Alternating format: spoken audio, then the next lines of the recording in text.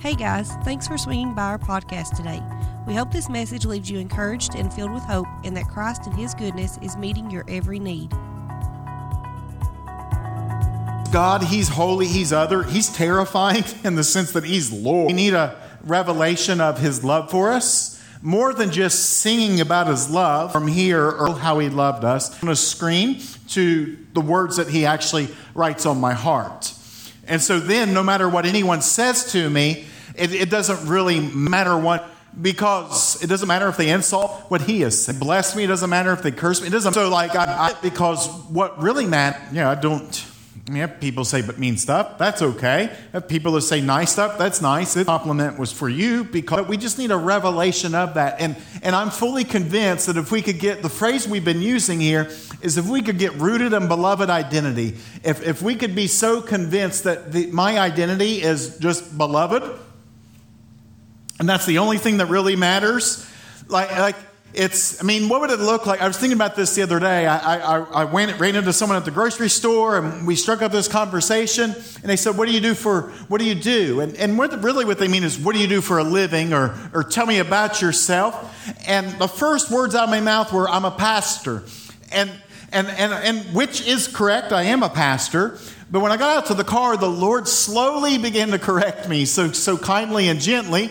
He said this. And EJ, do you mind going helping back there with Brett in case there's any boys that need to go to the restroom? So sorry. We got a growing kids department, and we're thankful for that. And we are needing more and more volunteers to help keep, because we used to be able to get by with one, but how many understand kids got a potty sometimes? And we don't want a boy taking the girls to the potty, and we don't want a girl taking the boys to the potty for obvious reasons. So anyway, I have no idea where I was, so we'll find our way back to it. But I remember now. So it's at the grocery store, and I got in the car, and the Lord started to correct me. He goes, why didn't you say you were beloved? He's like, you're teaching on that? And I was like, I am. And he goes, well, do you really believe it? And I want to get to the point where it doesn't matter that I'm a pastor. It doesn't matter that I'm a husband or I'm a dad. I mean, those things matter. Don't hear me incorrectly. But I want to get to the point where it's almost like, without even thinking, when someone asks me who I am, I say I'm beloved. Like, what do you mean beloved? I mean like He's wildly in love with me, and He loves me like crazy. And that's what He has identified me as. And I want to get to that point, and the Lord's helping. And so that's why we're going through this, because I think that if we could get a revelation of that, it would change absolutely everything that you do. See, when you get a revelation that you're beloved, it really does change everything. And while I'm in this process, it changes the way I read my Bible. It changes the way that I pray. It changes the way that I talk to people. It changes absolutely everything. So let's just give you some grace. I said, how many of you have been reading? Just a few of you raised your hand. That's okay. Now, how many of you, and you can raise your hand if you want, how many of you, the moment I asked that, and if you haven't been doing it, how many of you immediately felt guilt? Few of you. Okay, don't receive it. I'm saying, let's try to do better, but also that guilt and that shame is not who you are. It's beloved. You see, sometimes we'll do stuff like this. Like if I were to say, how many of you didn't read the Word this week? And I think reading the Word is of the utmost importance. But if some of you would have raised your hand, you'd be like, well, I missed one day because I woke up later, I did this. And then day 2, I got busy and I just forgot. And by day 3, I thought, well, it's already been 2 days. I'm not sure. I think God's angry with me. And so I'm just going to kind of avoid it, because some of us like to avoid people when they're angry rather than dealing with conflict. And we think the Lord's the exact same way. But He's a good Father that invites us right back in. And that's not cheap grace. I actually think that gives us permission to go deeper than ever before, because I'm not frightened to be punished. I'm actually wanting not to miss out on His goodness and His kindness towards me. Now, He is God and He does judge. And there is a heaven and a hell. So don't hear all that stuff wrong. I'm just saying, I think there's a lot more grace than we give Him credit for. Amen. All right. So this morning, I thought, I've been thinking a lot about where we are as a church. I've thought about a lot, sacrificed a lot, moved a lot. I've thought about my own personal life and just really thought a lot. I'll just be out with it. Like, when you really start to go after the Lord, you get labeled things sometimes. And you'll be called an eccentric. You'll be called nuts. You'll be called crazy. You're imbalanced, which some of you have heard me teach that before. I think there is no such thing as living a balanced life, because by definition, balance is a scale, and to have balance when it comes to Jesus would mean that I would have Jesus on one side, and by definition, balance would mean I would have something of equal value on the other side balancing it out. So I just think it's all Him, all right, when it comes to my life in Christ. But we worry about being balanced. We worry about being peculiar. And I'm just going to give grace and say it's okay. But really what I feel like speaking to, or I feel like the Lord wants me to speak to this morning, is how do we deal with that? Let's be honest. And some of our friends, some of our family, and even some of us, some people said some mean things about people we know, people that we love about, people that we care about. Some people who've never even been here have written kind of mean things on the internet about this place. And I'm like, if you just come, you'd fall in love with it. But anyway, how do we deal with those things? That's what I feel like the Lord wants me to talk about this morning, okay? Because the propensity is that when we are confronted with our love of Christ, and either by friends, family, whatever, you really have two options. You can get your feelings hurt and shrink back and stop doing what you're doing, or you can respond in love, because it's illegal for a Christian to get offended. That's 1 Corinthians chapter 13. We can respond in love and continue down the same road that we're down. And I want us to keep going down the same road. Okay? Amen. All right. All our loud ones are gone today. That's all right. All right. So look at Song of Songs chapter 2. And I'm actually going to read, I'm going to preach from 2 and chapter 3. And now, understand this, that in the Word, when it was written as a letter. So there were no, again, some of you guys know this, but there were no divisions and chapters. It was just meant to be read together. I actually think that between chapter 2, verse 16 and 17, and when we get into chapter 3 here in just a moment, I actually believe it's the same train of thought, and it was meant to be read like there was no separation. And so that's how we're going to look at it, all right? All right. Song of Songs 2:16. My beloved is mine, and I am his. This is the Shulamite bride speaking. My beloved is mine, I am his. He pastures, not pastors, but he does pastor. He pastures his flock among the lilies. And in verse 17 says, until the cool of the day, when the shadows flee away, turn my beloved and be like a gazelle or a young stag on the mountains of Bether. And then we get to chapter 3, and it says, on my bed, night after night, I sought him whom my soul loves. I sought him, but did not find him. I must arise now and go about the city, in the streets and in the squares. I must seek him whom my soul loves. I sought him, but did not find him. The watchmen who make the rounds in the city found him. This is chapter 3, verse 3. The watchmen who make the rounds in the city found me, and I said, have you seen the one whom my soul loves? Scarcely had I left them when I found him whom my soul loves. I'm going to stop right there for right now.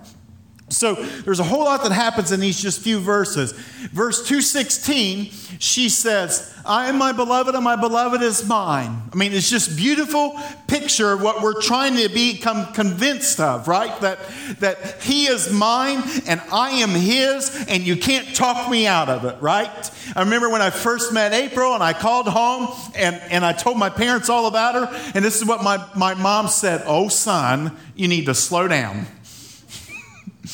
And I feel like I was like, but Mom, I'm in love and I don't care. Who knows? You know, that's what I felt like.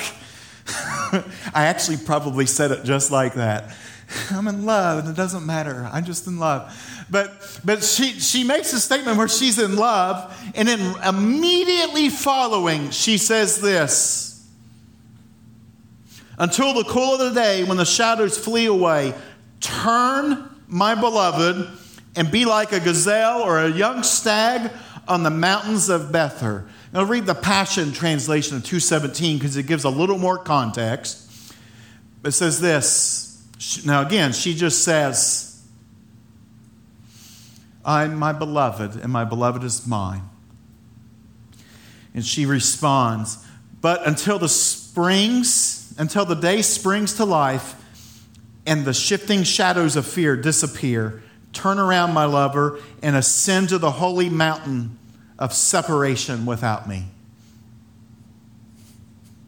Until the new day fully dawns, run on ahead like a gazelle and skip like a young stag over the mountains of separation. Go on ahead to the mountain. I'll come another time. So how do you go from my beloved is mine and I am my beloved's to you need to leave in one verse? Just like that. I don't know if you've ever been there, like you're on fire for the Lord, you're loving the Lord, and then it's like, boom, the bottom gets pulled out from underneath of you, and then you really get tested with what you believe. Now, I don't believe I'm reading too much in this with what I'm about to say, but I actually believe I can prove this here in just a second, and I believe it gets context to where we are as a people and where we're headed, but the danger is this. When you start to go after the Lord, when we become a church that seeks after His presence, or better yet, when you become an individual that, just like we sang that very first song, better is one day in your courts than 1,000 elsewhere, when you decide to pursue the things of God, when you decide to sell everything and give up a pastorate position and move across the country, right? Or you decide to leave a place where you've been for a really long time and move to the city, when you decide to do stuff like that, people will begin to question what you're doing. And most of the time, it is the people that are the closest to you that most love you. And probably they're some of the most spiritual people that you know. Now, this is not to be mean to them. This is not, so don't hear me wrong. I'm just saying that the Lord has spoken to you. And you have to believe that He's spoken to you, because it'll really be easy to get talked out of what you believe. Okay? I just think there's so much truth. This is fascinating. When she says turn away, that phrase turn away means change over. It means to sulk, and it means to leave an offended mood. So not only did she push him away, right after she said, I am my beloved's and my beloved is mine, she actually pushes him away in a way where she's trying to cause him to get offended. Now, have you ever loved someone? Have you ever loved someone or cared for someone and you thought that they were making progress, and in the moment that they start making progress, they say something mean and hurtful to try to push you away from them? Do you understand what I'm talking about? I think some of you do. That's what this means that she's saying, is that she gets offended and she pushes them away. And I don't understand what happens, but I think with the next verses, we start to learn what possibly could have happened. And again, for our context, I think this is really good stuff. Get to verse 3, I'll say this. Now, this isn't the case for everyone that speaks to you, but I think there's a lot of truth rooted in this statement. That the religious spirit is highly uncomfortable with you being rooted on beloved identity. And the religious spirit doesn't want us rooted in that because it's not willing to pay the price to live in that. All right. You're welcome, Internet. Now, I don't say that to be combative, okay? I just think it's just the truth. Like, the moment we felt, it was interesting. I shared on Facebook this morning, and I I'm not on it hardly at all anymore, but I got on this morning and looked at memories. I don't know why. And I saw 3 years ago today, we signed the lease. Like, we got the keys to the other side of her space 3 years ago today, which is mind-boggling. If you want to see how trashy the place looked, you can get on there and look. Trashy is me flowering it up a little bit for you, okay? But it's amazing how the Lord takes yucky things and makes them beautiful. And so the religious spirit is uncomfortable with that. Now, Song of Songs, when we read this, and she says, turn away, and then listen what happens. It's like she immediately regrets turning him away. Now, I know we know this because we have been around people, or we may have done it ourselves, that we push people away, and inside, on the outside, we're pushing them away, but on the inside, we're really hurting, and we don't want to push them away. But our actions are different than what's going on in our heart, right? And sometimes the people that are most rebellious are the ones that's actually crying out for the most help. And sometimes, like, it's really hard to love people. And it's like, not only do you got to love the hell out of them, but you got to love them through the hell as well. Jesus is really helping me in that in a couple of situations right now. So you get to chapter 3, verse 1. She says this, on my bed, night after night, I sought him whom my soul loves. It means that she was thinking about him over and over and over. How many of y'all struggle sleeping when you go through a stressful situation? And it's like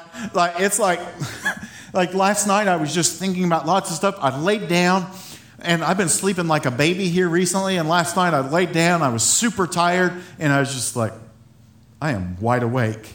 It feels like I just drank like a full pot of coffee and I am raring to go, right? I mean, and then your mind just, next thing you know, it's like 3 hours later.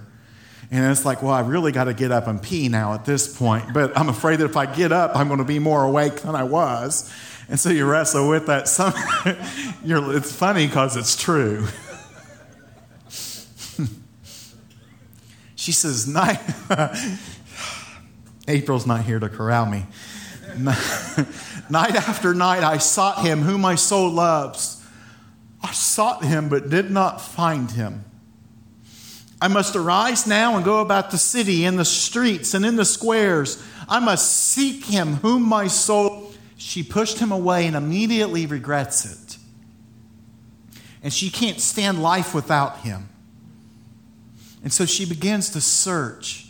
Now this is peculiar in the sense that he tells us all out throughout his word, those who seek me, find me, right? Those who seek me, find me. So if that's true, and I believe it is, why couldn't she find him? Well, I think you have to be looking in the right place.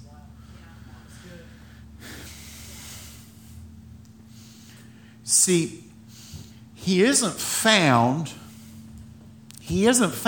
in her mind in the sense where she's running these things over and over and over.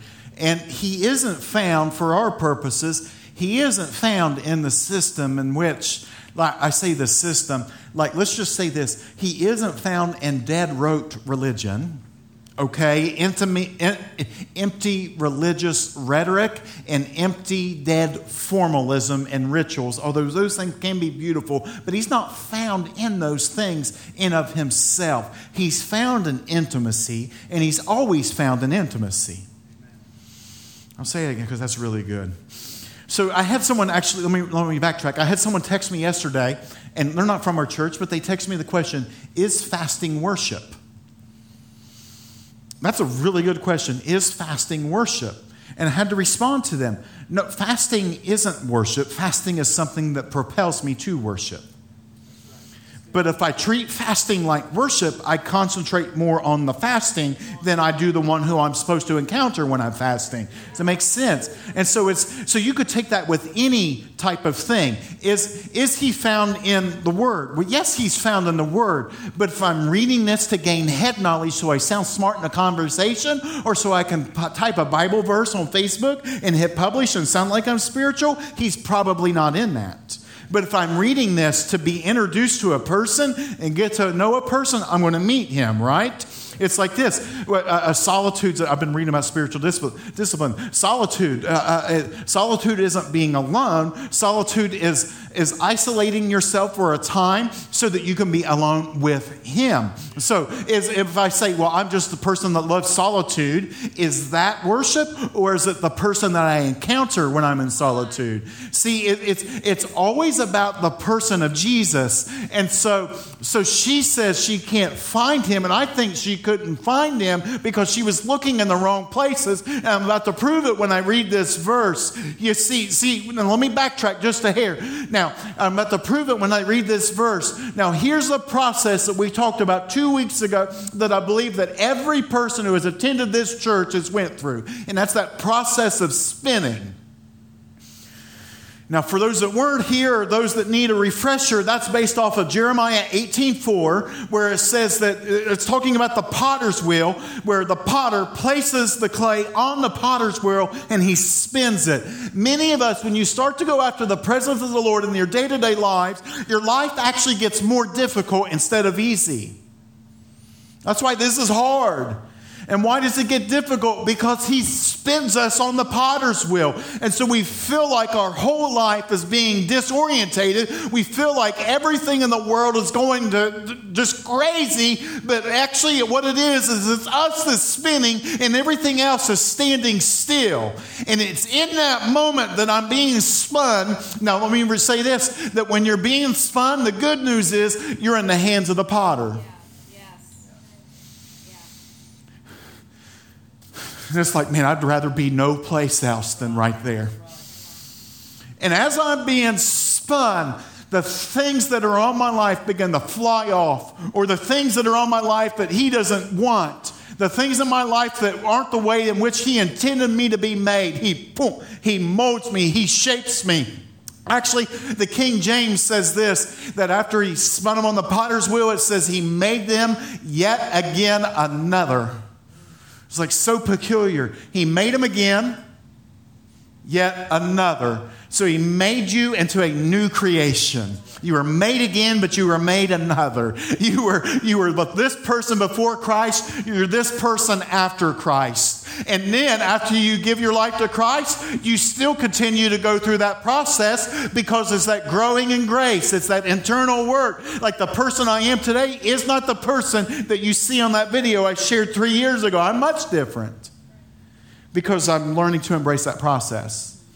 Now, but when you're on that process, when you're in that process, now I know this is the truth. You're spinning, and then you have those that aren't necessarily in that position of spinning that have your best interest at heart. They love you and they care for you. What are they saying? You need to quit doing what you're doing.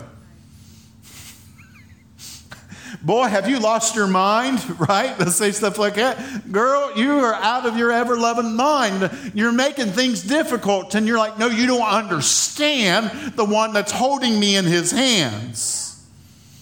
See, that's what I want to address. Because it's really easy when you're doing this and it feels like everything's falling apart, or it feels like you can't find a job, or it feels like everything's going wrong. You got to determine, am I doing this because the Lord told me, or am I doing this because I must have misheard? Because if the Lord told me to do this, then he must have something good for me on the other side of this spinning and this refinement. But if he didn't tell me, I need to hop off just as soon as I possibly can. But if I have a word from the Lord, he who began a good work in you is faithful to bring it unto completion. And we got to believe that. So you get to 3:1.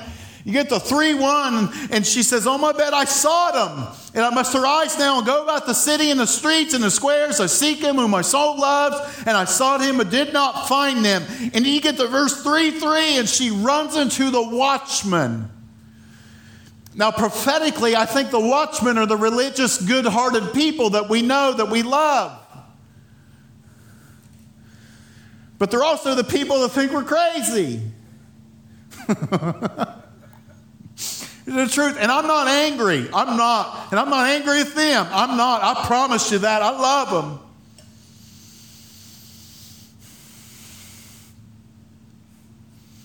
We live in a society of compartmentalization, meaning I have my work life, I have my family life, I have my church life, I have my kids' sports life. Like we have these areas that we live in.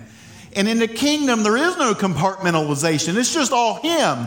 And when you make it all about Him, it looks weird. And when it looks weird, that's when people begin to question what you're doing. Now, I'm just fired up. 3:3, the watchmen, I believe the religious who make the rounds in the city found me. And I said, have you seen the one whom my soul loves? The religious spirit does not have a grid for what most are going after in this room. I'm just being honest, and I'm not trying to be mean, and this will probably get me in trouble. I'll probably get some emails from the internet. That's okay. But they probably don't have a grid for it. I remember it was 13 years ago. I went to my first damn Bohai service. Scared the tar out of me. Who is this maniac? I'm not even kidding. Who is this maniac? And he's big and sloppy, and I thought you had to be prim and proper and put together at that time, and have real shiny shoes like that. And that's just what I was taught. I'll never forget. He's preaching a message, and he just stops in the middle of the message. And those that know him or have heard him here, he goes, "I'm sorry," and everyone's like, "What? You're preaching good. Why you stop?" He goes, "I think there's 7," and I'll never forget, I think there's 7 men here right now that are struggling with pornography addiction, and they need to come up front and get set free right now. And I thought, you have got to be kidding me. The next thing I know, one by one. And it got to 6, and you know how sometimes it gets quiet here and it's like really awkward? Like, it got quiet, and we sat there for what felt like an eternity. And I'm like, keep my eyes closed, but squinting, looking around to see what's going on. And next thing I know, one of my best friends there, he gets up from the very back, and he runs forward. And I'll never forget it. I'll never forget till the day I die. Dan says, "I've been waiting on you." And Dan's 6'5", 6'6", and my buddy was about 5 foot Logan, and 5 foot Logan, and he embraces this man and picks him up and just holds him in his arms. And I'm thinking like my heart was like gripped, and I'm like, this is amazing. But I was also like, this is the scariest thing I've ever seen in my life, and I'm not sure I want anything to do with this. I'm just being honest. and like you get that choice. You get that choice. Now, we're not doing it to look weird or peculiar. What we're doing is we believe the Lord has called us to something, and we believe the Lord is calling us to something that our kids, and again, like I'm just so on this. Our kids and our grandkids and our great-grandkids are going to get to enjoy the fruits of our labor. We are taking an acorn, like for so often, especially in revival history, like humans can be so narcissistic and selfish sometimes. Like, we want revival, we want revival, we want revival. And if revival is really the kingdom in seed form, which I think it is, and if I could use the acorn as an illustration, an acorn's really wonderful thing. But what if I plant that acorn in the ground and it grows up and produces thousands of acorns? What if what we're doing right now is burying ourselves in the ground so that your kids, so kids, I don't know if I'm being prophetic, Jeremy, or not, but your kid, my boy, their kids and their grandkids can live on fire for the Lord and never have to fight the same battles we've had to fight. That's the stuff that keeps me awake at night, beginning to think about that stuff. Like, what we're doing is important, and we've got to think long term. I don't know how I got here. I'm being honest, like, I don't know how I got to where I'm at, but I'm going to be abrupt and get back on track. But she went and searched everywhere. I know why. So when you start to think this way, it's so countercultural that what's going on around us, not just the world, but within the church, that people think you're nuts. But if you think it's worth it, it's worth any price to pay. And so, oh man. And the moment things get difficult, the religious spirit will do whatever it can to talk you out of what you've previously experienced or what you believe the Lord is asking you to do. And the moment in which, I'm just reading this now, the moment in which you and everything in your life is spinning, someone without a grid for it, for what you've experienced, will try to talk you out of it. Now, I want you to flip forward. I'm going to actually move forward in Song of Songs just for today. Look at chapter 5, verse 7. Because I want to talk about the watchman just for a few more minutes. Chapter 5, verse 7 says this. So this is a similar instance in her life. She misplaces Jesus, which sounds so silly. Lost them. We did that like at Christmas. My grandparents, they were notorious for putting a Christmas tree in every room of the house. And every year they had this big nativity set. And I had a cousin that would always steal baby Jesus. And I was like, what happened to Jesus? And he's like, I lost him. But anyway, that wasn't funny. But chapter 5, verse 7 says this. The watchmen who make the rounds in the city found me. They struck me and wounded me. The guardsmen of the walls took away my shawl from me. So she's out looking for him, and she comes across the watchman. And at this time, they didn't just see her and move on. This time it actually says that when they found her, they struck her and they wounded her. And then they took away the shawl. And see, that's a picture of what can happen if we're not rooted in this beloved identity. That when someone doesn't understand what you're doing, you can get wounded and offended. And I'm just going to be honest, like I've been there and I've been wounded and offended, and it's wrong. The word struck means to strike, it means to kill, it means to afflict, it means to conquer. So they beat the tar out of her. And then wounded means to strike, to injure. It's the same word that's used for emasculate, which is like, how do you emasculate a woman? Well, what it really means is that they injured her to the point to where she could no longer reproduce.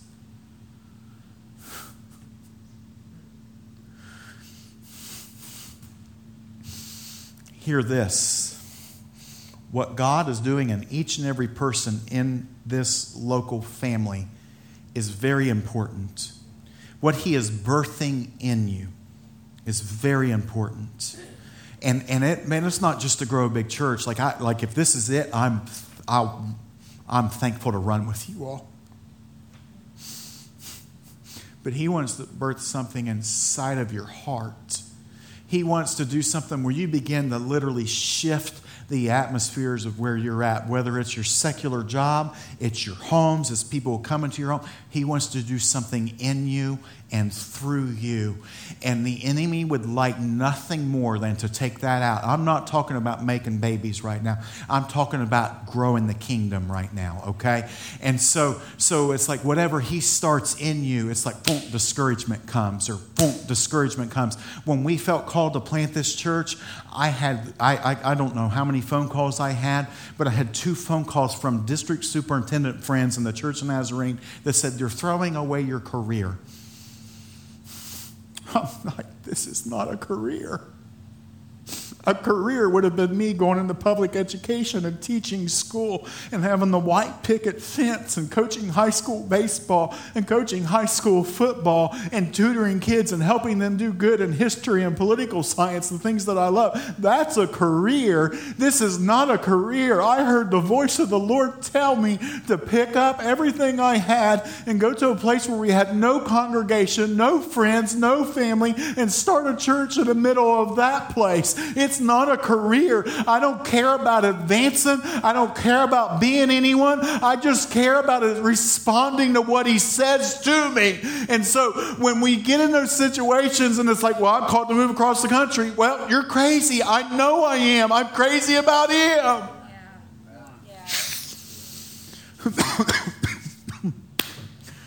It's so different than what we're taught. The Christian life is so backwards from what we're taught. We're told, like the world says, to save everything up and do everything with caution, right? And the kingdom, it says, step out on the waters and walk when he says come. In the world, it says, have insurance. And then in the kingdom, it's like, Jesus is my insurance. See, when he calls you to do these things, they don't make sense in the ones around you that love you. Now, those men that called me love me, and they're my friends, and I honor the position they're in, and I think the world of them, and I would do just about anything that they asked me to do. I would. But they just didn't have a grid. And that's where we got to be so filled with love that we don't get offended when someone doesn't have a grid. Because we're praying that one day they get a grid. We're praying that through our life, through our testimony, that they get a grid for it. I know it. I look around the room like I know what this has cost some of you in this room. Now it gets a little harder. It says they took away my shawl. I'm good on time. Thank you, Jesus. Huh? They took away my shawl.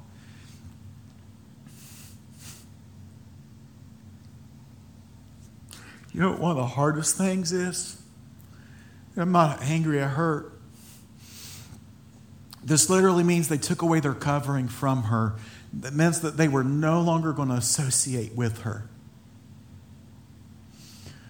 I know because I've had conversations, and so I'll ask a rhetorical question. How many of you, when you decide to follow the Lord and really follow him, lost some friends along the way? Lost some relationships?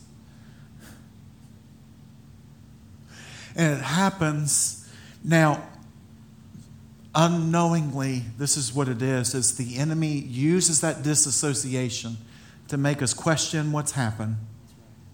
And those people aren't doing it to be mean or malicious, okay? Because our war is not against flesh and blood. All right? It's not. People's not our problem. But the enemy uses people sometimes. And so what it does is they're like, well, I'm not going there. I'm not doing that. We get so lonely and heartbroken for them that sometimes we make those choices to go back, knowing what we're giving up. Some of you are crying because you know what I'm talking about. But what happens, we don't need the covering of man. We need the covering of him. And I actually think where we're talking about beloved identity, we need to be like John the Beloved, the one that had his head pressed up against Jesus' chest. We need this from Jesus. And sometimes this has been the only thing that's gotten me through what we've been through as a church. Sometimes this has been the only thing that's kept us persevering the last few years. And now it's like, now we're starting to persevere. And now we're starting to see some of the things that we dreamed about. And I'm so thankful. This isn't a real seeker-friendly message. It's like, yeah, come to our church. Your life's going to get much more difficult. You're probably going to lose friends. You're going to lose all this stuff, right? But he's worth it. Like I would not trade what I have inherited for the world. I've inherited a family. I have family, but I have inherited a family. I've inherited a company of people that I'm beginning to live life with, that I wake up in the middle of the night and I think about you. Never used to do that. I had my prayer list, and I love my old churches. I really did. But I had my prayer list where I'd pray through the people. And now it's like the Lord just wakes me up, and I start thinking about the Coxes Friday night. And I'm like, God, give them strength as they're packing stuff up. Like, I start thinking about that. Or I had heard that Katie was sick, and it was crazy. I started thinking about Katie Wednesday morning. And I started thinking about Katie Wednesday morning, and I'm like, God, help Katie to Help Katie. I bless this young girl. I pray, God, that she's a great worship leader when she gets to be older. I pray, God, you use her mightily. And I pray, Lord, you're already speaking to the young boy that's going to be her husband one day. And then I saw that she wasn't feeling good this week, or heard that from one of the kids. And I thought, my goodness, like the Lord just brings people to heart and to mind all the time. And the Lord has given me that gift of you. Oh. And so it's like, I don't need that covering. What I need is his covering and this. I'm so far off track today. I believe it's the Lord.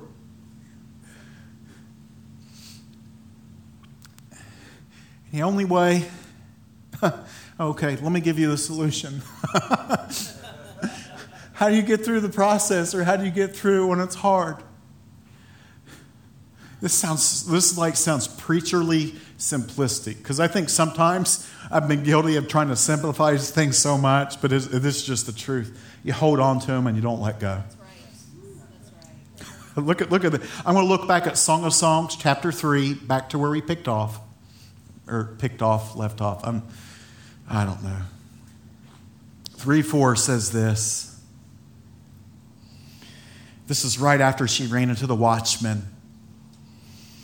Verse 4 says, scarcely had I left them, the watchman, when I found him whom my soul loves. I held on to him, and I would not let go, until I had brought him into my mother's house and into the room of her who conceived me. I'm going to read this in the Passion here in just a second, but I want to give you two definitions. It says that as soon as she left this, she experienced him again. She said, I held, I seized, I grasped, I fastened myself to him. It actually means to bolt a door shut. It's like she took the big bolt, she wasn't letting go.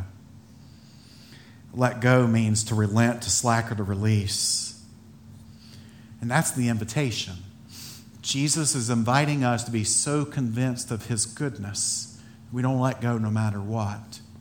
Now here's what's fascinating. Let me read the Passion, and then we'll close on that. Or I'll talk probably just a few minutes longer, but I want to read that other translation. Just as I moved past them, I encountered him and found the one I adore. I caught him and fastened myself to him, refusing to be feeble in my heart again. Now right here is where... Thanks for listening to this week's message. The goal of River City Hope Church is to provide as many resources as we can for free. If you'd like to support this ministry, go to hopeforrivercity.com. Again, that's hope, 4, rivercity.com.